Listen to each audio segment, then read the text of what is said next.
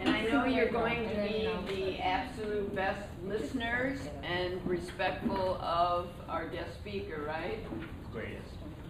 Greatest. You're gonna, Matt's gonna walk away from the school and say that Cascadian College has some awesome students. You at least think we're clever at the end. We're a group. We're a bunch. All right, but you gotta have fun too. Yeah. But respectful.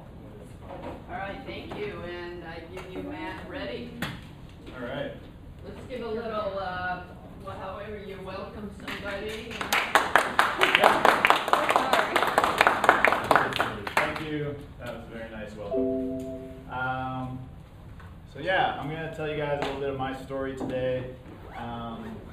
But I want to get some idea of who's in the room here.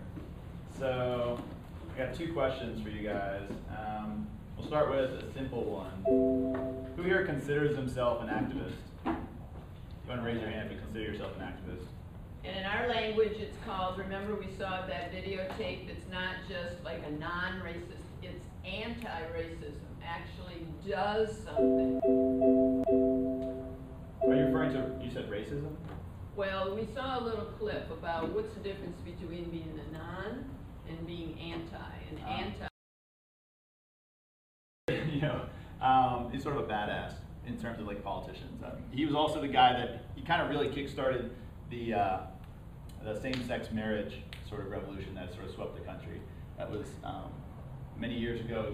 He just one day said, you know what, we're just going to start accepting gay marriage certificates in San Francisco, and it just like it was absolutely cutting edge, and it blew up across the country. And a lot of same-sex marriage activists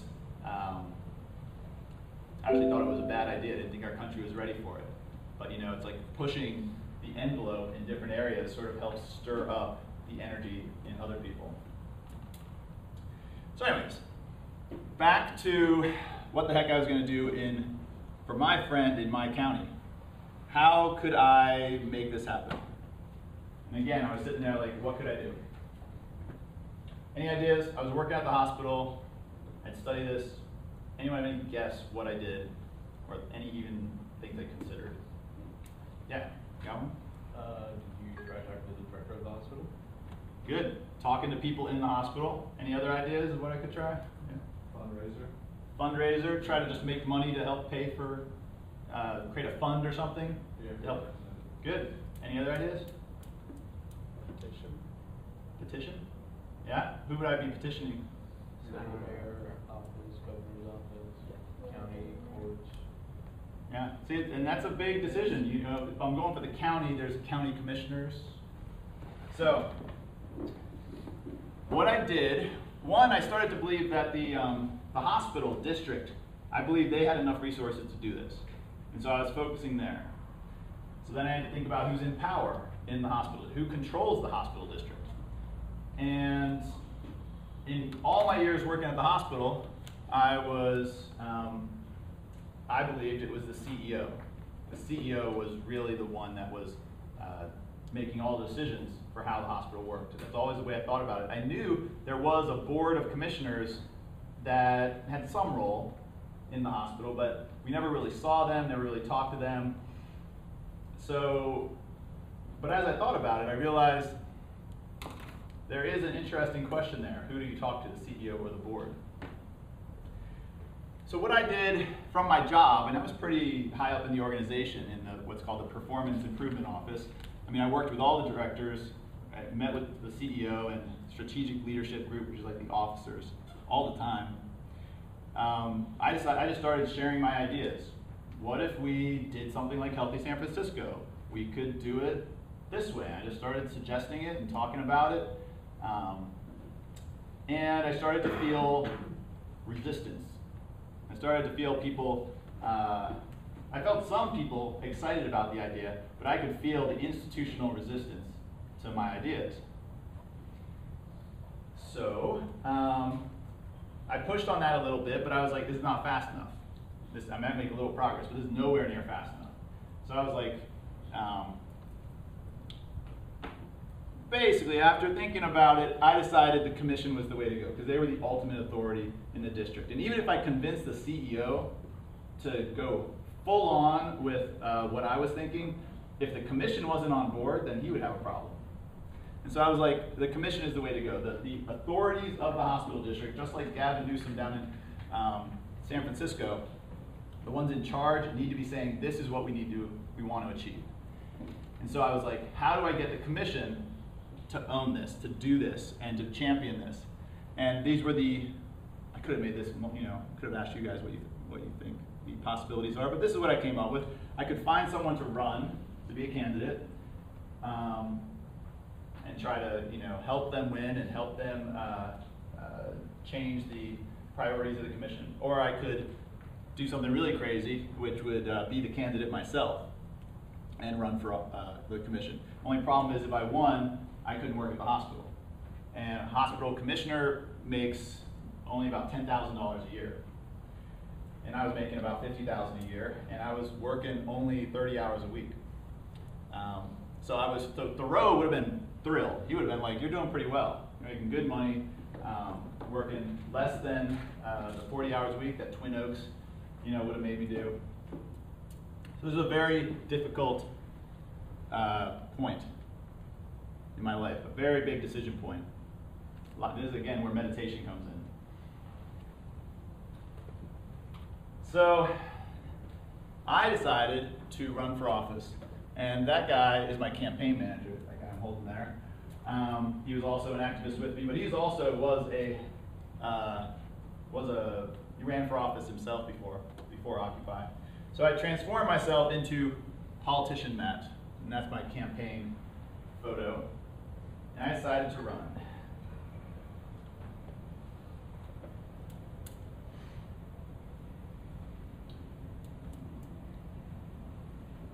Just deciding whether or not to show you any of these videos. All right, let's see if it works. At least I need to know that. See what happens if I click that video link. I'm gonna test it this way. Everything explodes. Everything will like all explode. Yep. All right. Let's see. Do we have some audio?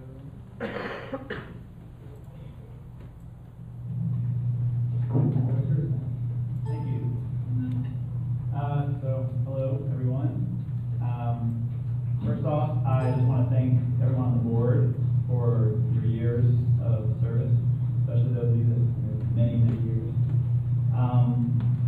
And I want to thank everyone in the room who helped create and draft the strategic plan for Jefferson Healthcare, and drafted it last year, and we're still refining the process. The strategic plan has made us stronger, has made us more focused. All right, that's enough of that. So I'd already announced that I was a candidate, but this was the first time I went into the boardroom and spoke publicly and said, this is what I think we should do, what I think the hospital should do. And I guarantee you, this was terrifying, to going in there and doing this. I mean, I worked at the hospital, and so it was a high pressure situation. And I also, I bit the bullet and I brought in a video camera and videotaped it because I knew I was going to use it on my campaign website.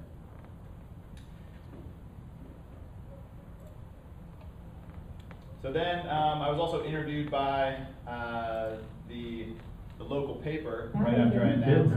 Good. So it was a surprise that you decided to run for hospital board. Is this a decision you've been making for a long time, or tell us about your process? I think about a year ago, I decided. I first had the realization that this was a real possibility, and then I think it was about 3 months ago. It was definite that I was going to run. There were a number of different things I could have tried to try to make some changes. So I was exploring different options, talking to a lot of people. All right, so I'm about to say what I already said to you guys, why I decided to run, because I thought that was the only way to make change.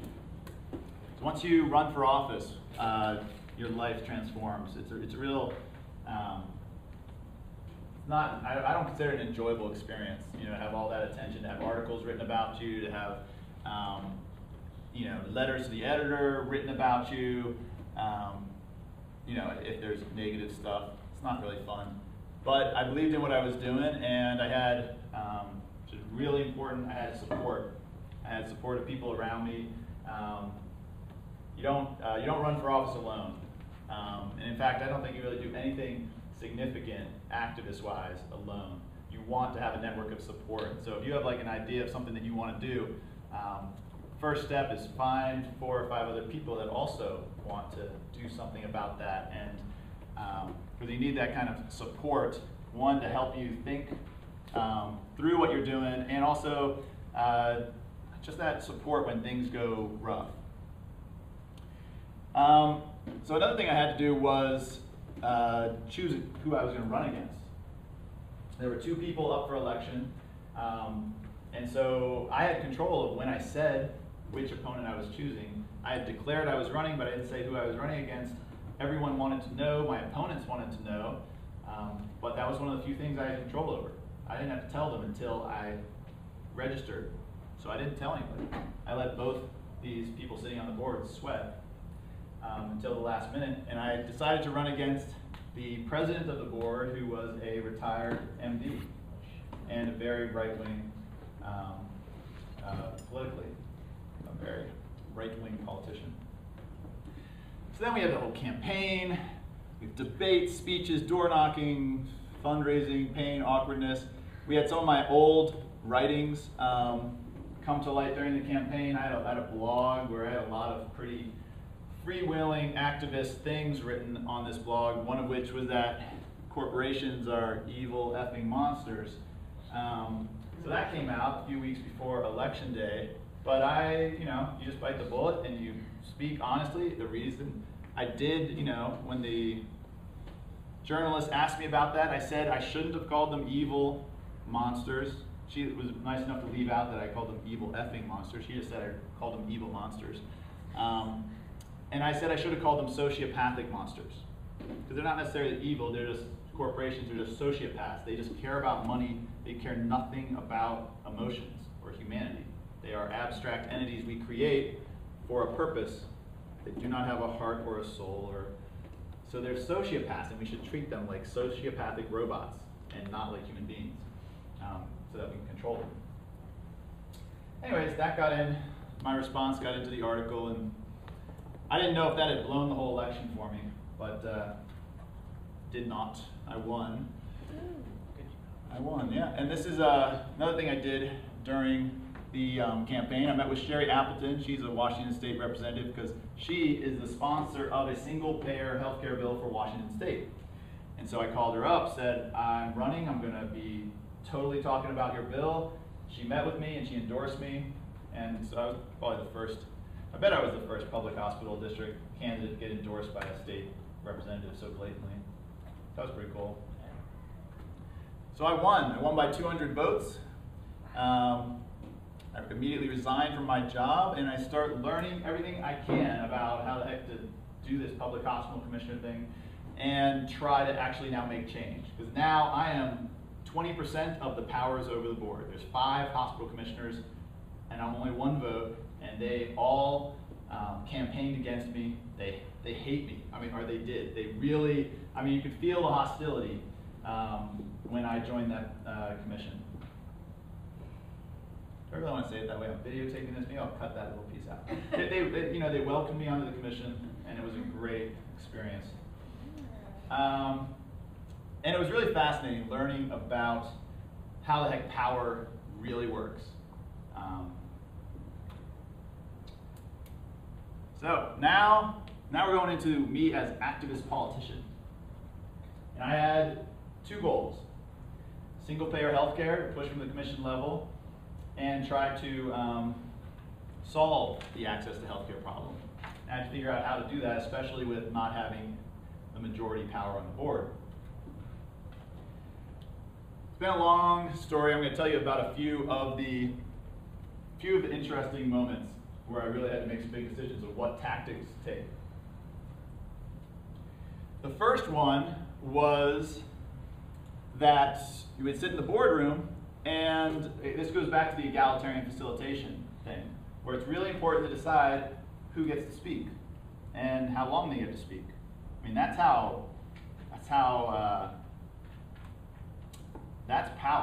you know?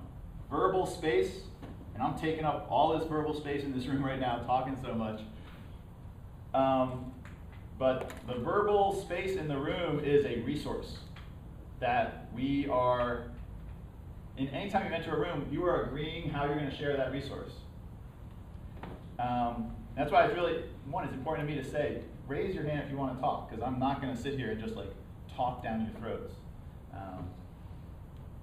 But in a boardroom or in a legislature, it gets really important who controls who speaks. And so we get in there, and I want to talk about some stuff.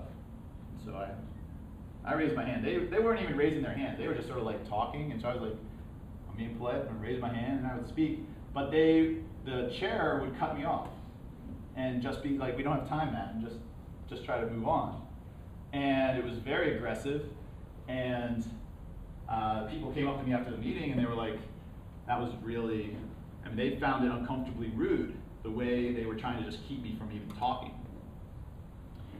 And so I had to think, okay, how am I going to deal with this? What tactic do I use? Any ideas? What do you do if you're in a... What? Aggressively assert yourself. Aggressively assert, yeah, I could do that. I could just like raise my voice, yeah. Maybe outside resources. Outside resources? Yeah. I'm not sure who, I mean, police or something, I don't know, security guard? Black man. What? Black I'm not even responding to that. Whoa. Use evidence to support your case. So instead of just stating your opinion, you're putting them with facts. It's kind of hard to deny a fact. You would think so, but if they don't even let you speak your evidence, then you're kind of in a bind there. It's really a tricky situation. So the first thing I did was I asked, what are the rules of this room? Do you have any rules? Or is this literally just a slugfest of who speaks the loudest and longest? And the truth is, they didn't really have, they said they followed Robert's rules. Everyone, who's heard of Robert's rules? No? Robert's rules is basically the way every political body in this country works. It's the whole, there is someone that's the chair of the room, and someone, the chair recognizes people, and then you can make motions, and a motion has to be seconded. Oh. Yeah, that's all Robert's rules. Created by this guy named Robert. That's right. So they said they were following Robert's rules in theory, but they weren't actually following them. But because they said they were, I could just refer to that. So I guess I did what you said. That's the outside. Who said outside authority? Outside. Yeah. So that's what I did. I was like, the outside authority was the rules that they said they were using, and I tried to use that. But they still were. The chair still has a lot of power in Robert's rules, so they can cut you off. And the other thing they can do is just ignore your suggestion. Like I could make a motion, and they could just, no one seconds it, we don't even have to talk about it. And so I'm really dead in the water there. So I was like, I don't want to sit on this board for 6 years and just be walked over and not have any of my motions even considered or discussed. So the tactic I came up with was, I'm going to record every meeting and share the audio on my website, and I'm going to write up transcripts of any interesting exchanges, because I want the public to know what I'm doing. I mean, if they wanted to sit there and ignore everything I said and use what I considered really weak arguments against me when they did respond, I'm going to at least let everyone that voted for me and everyone in my county know exactly what's happening. And I was like, I could do that for 6 years. That would be fine. Because that's really, that's all I had power over. I just wanted people to know what I was trying to do and see if maybe,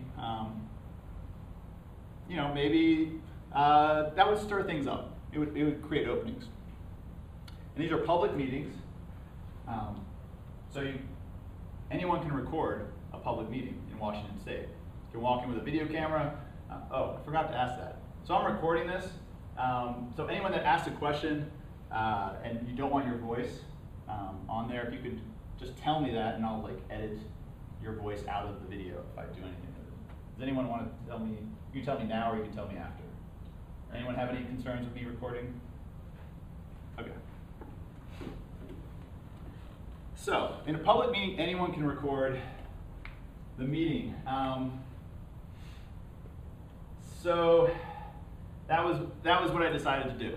So I emailed all the commissioners. I said, heads up, I'm going to start recording these meetings and sharing the audio. That turned into massive conflict. I mean, probably the biggest, most intense conflict that I've ever been a part of for an extended period of time. But yeah, we'll just, as you can see from the end here. In the end, no one had any objection that actually held enough weight to stop the recording. They came up with a lot of different arguments to say it was different for a hospital commissioner to record. They tried to say because I was a commissioner, if I was recording, it was now an act of the hospital, and the board has to decide if they're recording. So I can't record it because I am a commissioner. And I said, I disagree. And they said, well, we have a lawyer that says we're right. And I said, I don't care. And I kept recording.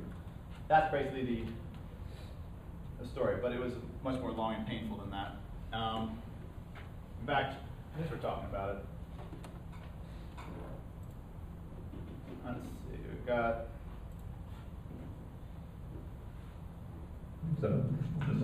Okay, so this is actually the. This is actually recently. This is a video recording of the first meeting, or an audio recording of the first meeting where I recorded, and there's sort of a long discussion here. But we had a. This is one recently where I pulled out my recorder, and I'm going to let you just hear a little bit of what happened. I'm recording. It's not our policy, is it? Wait, is this an official meeting? It's an official board meeting, but our policy states that we record when we're in our normal board situation, board meeting room at the hospital. There's nothing that prohibits Matt from recording. So Yes, there is. It makes it official record. Should be an official record if it's an official meeting. Well, there is a legal opinion that recommends to not do this, actually, but we talked about that, and you're right. I guess that's before my time. So. Yeah. We're just not being different. You still recording? I'm recording the meeting. Okay. I'll see you guys later. He walked out of the room. Did you come I back? know he turns it off. Eventually.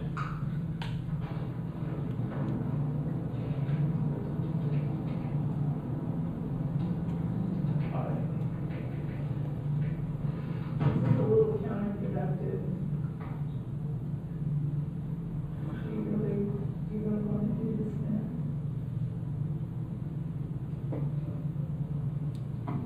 Is she like the same? Really?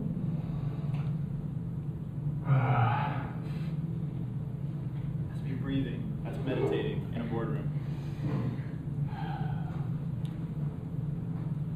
I should hear this. This is me like stretching the silence in the boardrooms. They're all waiting. I'm just like, I can't believe this is happening again.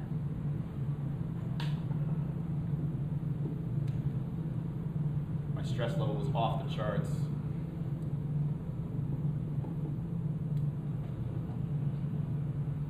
Yes, no.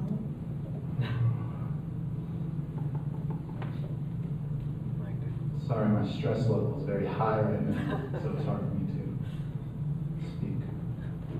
I did not expect a massive conflict over this again. Right. I didn't think you guys would be surprised. I recorded last year's meeting, if you recall. So, I've told you before. I cannot actually remember everything that is said at these meetings, and it's important to me that we take what we say here seriously, and that we're held accountable for what we say here. And the only way to do that is to have an accurate record of these meetings. And so I record the meetings. And then they went on their 10 minutes of coming up with trying reasons to try to stop me. And eventually they stopped the meeting. We just didn't have a meeting at all. Yeah. So I found it very interesting that I don't know who the person is, but the lady said it was counterproductive. But the fact was that discussing this whole matter of you recording when you've already done it before was actually more counterproductive than what could have gone on about. Because I'm assuming you guys don't talk about just recordings at hospital commissions. Like you're supposed to talk about other things. Yeah, we have other topics to talk about. Okay. Yeah. I just have one question. So like, are these meetings annually or are they like? Twice a month. Twice a month. Okay. Twice a month meeting. Someone walked out. Cool. Yeah. I just think it's very interesting. They're so worked up over this. I mean, do you really have so much to worry about that you can't be open with who you're making decisions for in the first place? Like, why can't, if you don't feel bad about it and you feel like you're doing the right thing, why are you so upset that the people you're affecting know what you're doing? I find that really weird. Clearly, Yeah. they're more worried about what they're going to say than actually doing something. And if you don't feel guilty, what's the problem? I'm with you. And I know, because I used to be a reporter for a nonprofit organization, that you're supposed to have some kind of recording for every board meeting when you treat. Well, it's not legally required of public hospital districts, but so they weren't breaking the law. That would have been easy. It's optional. Yes. I'm wondering like, why do they like our empty so much? Is it because of like money or is it just like their beliefs? Bet you they just don't want to be accountable for what they say. Yep. It's a good question. Why? And there's 4 of them, so yeah. What do you want us to know, to learn about your experience, considering that we are, some of us, not activists at all, some who are thinking about becoming activists? What could you clarify for me? What could I take away from the experiences you've talked about so far?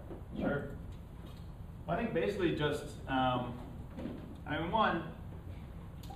being an activist just means you're trying to change something. You're just actively trying to change something in the world. And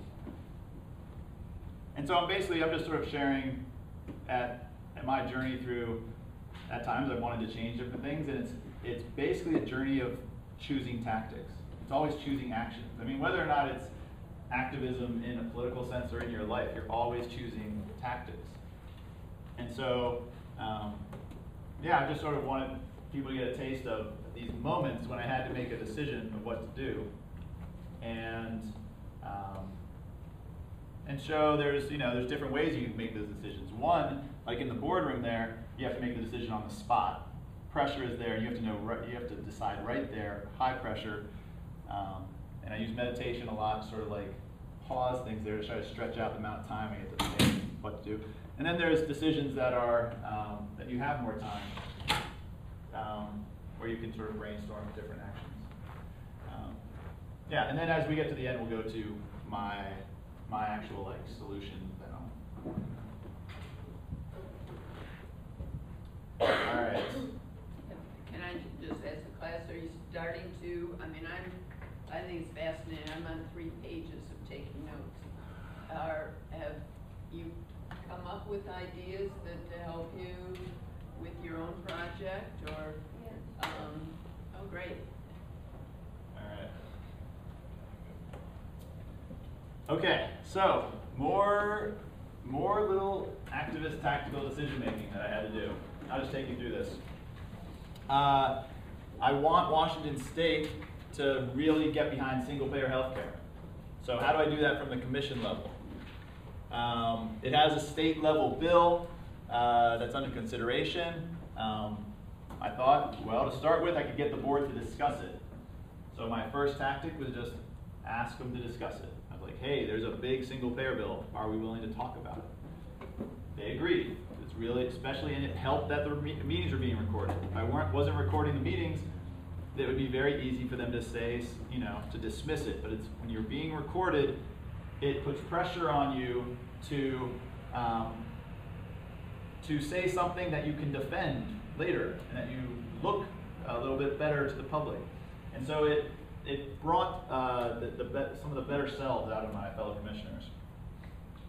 So they agreed to discuss it. I said if we decide we're for or against it, we should say so, and they agreed to that. And then they agreed to schedule a meeting to discuss single payer, a future meeting. And so then I decided to try to raise the energy of that meeting, that I put the word out to activists that this was happening. I also was the one that organized the presentations. And we had a big meeting, a lot of people from the public, and we ended up being the first public hospital district to pass a resolution in favor of single payer healthcare. That was pretty cool. Also, as a part of this, these are two experts that I networked with to bring in, and this is Steve Theringer. Anyone know who Steve Theringer is? State representative, like Sherry Appleton earlier. So that's me sitting on a panel at the local Unitarian Fellowship talking about single payer. This is a week before that big board meeting. So that's one thing, a little bit of progress. Then my next tactic, again, just trying to get universal health care in our state, was trying to get all public hospital districts to do what this public hospital district did. And so how to do that? I decided, you know, I'm going to try to network with other commissioners. You know, again, when I go to these conferences and all these public hospital commissioners are there, I was a very small, lonely voice in trying to talk about single payer healthcare. And so I had to, like I said, you have to build your strength in numbers. And so I networked, found some allies, and I've been doing that for about 2.5 years. And we're up to about 20 public hospital commissioners that really want to get this talked about, and we're putting pressure on the Washington State Hospital Association, which is a huge, powerful organization, and the Association of Washington Public Hospital Districts to try to get them to start discussing it. But they're currently saying no, basically. They're refusing to discuss single payer healthcare, and so now we're sort of blocked. So again, we have to decide what to do. So any ideas? Here, so imagine you have a big organization and it's a club, and you're a member of this club, and you want them to actually support an issue. But to get them to support it, you want them to first talk about it, and they're refusing to talk about it. What do you do? Keep talking. Okay. Well, you can possibly plant seeds into those groups and then have them discuss it that way by someone they know bringing it up, like inside their group instead of someone outside of their group trying to come in and discuss it. Sure. So plant seeds in the people to try to get. Okay. Good. Maybe since you have other boards to work with, maybe form like a kind of leader of each board, and then those. It's like a meeting within a meeting, basically. Essentially, get a consensus of like, hey, would you guys be willing to bring this up in your commission? Good, and that's actually something we're starting to do now. So we're starting. We've got 2 other public hospital district boards have passed. They're not quite resolutions in favor of single payer, but they're in favor of asking this organization to discuss it at our big conferences. Is there another suggestion? Well, I just thought it was interesting how you use like transparency basically to fight like their want to like shun that topic. So maybe something along those lines again. Excellent. Yeah, and right now, in telling you guys and recording this, I'm going very transparent about WSHA and AWPHD resisting talking about single payer healthcare. Yeah, transparency is amazing. Sunlight is a disinfectant. You know, anywhere that BS is happening, just shine transparency, shine sunlight on it. It makes everyone behave a little better, and it creates a what I call it creates you a thread of truth. A video record or an audio record of what happened gives you a thread of truth that gives you strength as long as you are being honest about what happened. and what you're talking about, what you said and what you believe. And it gives you something to fall back on if other people are inconsistent, or they are changing, they're changing their mind, or they're just using really, really bad arguments. Transparency is a really powerful thing. With these tactics and subtactics, did you find that the board was, over time, more consistent or more inconsistent? The recording helped them be more consistent and elevated the level of the conversation in the room, I'd say.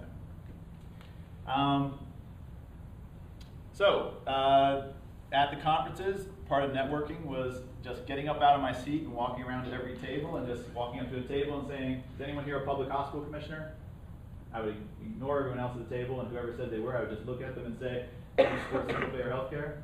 And they would tell me yes or no. If they said yes, I'd be like, you want to talk about it sometime? And they'd say yes or no. If they said yes, wrote it down, moved on, and set up a meeting. Really uncomfortable for me. I'm an introvert. I don't like going up to people and talking to them. But you know, you do the tactic that has the most possibility for success, not the tactic that feels good. Because it's often the awkward, uncomfortable tactics that have the most result. And that's pretty much true about everything in life. Just a life tip. I also tried to go to a board meeting of the AWPHD. I just went to it and just walked in the room. They were starting to get set up, and the director of the AWPHD came up to me and said, "Hi, Matt, why are you here?" And I was like, "I want to, observe the board meeting, see what you guys talk about, see who's on the board." And he said, "Well, you can't, and you have to leave." And so, elected public hospital commissioner was not allowed to observe the board of the Association of Washington Public Hospital Districts. And I was like, "Well, who's on the board?" And he's like, "It's all CEOs," and basically. And I was like, "Well, can a public hospital commissioner sit on the board?" He's like, "Oh no, it's in the bylaws. It's only elected hospital commissioners cannot be on the board of the association that is basically the trade organization of all public hospital districts." I was like, "Well, that's interesting." So, and that also sort of opened my eyes to these associations are controlled by, they're controlled by CEOs, basically, administrators. And that means they're never going to be controlled. Even if I got all the public hospital commissioners to say they wanted to do something, they wouldn't have control of that organization.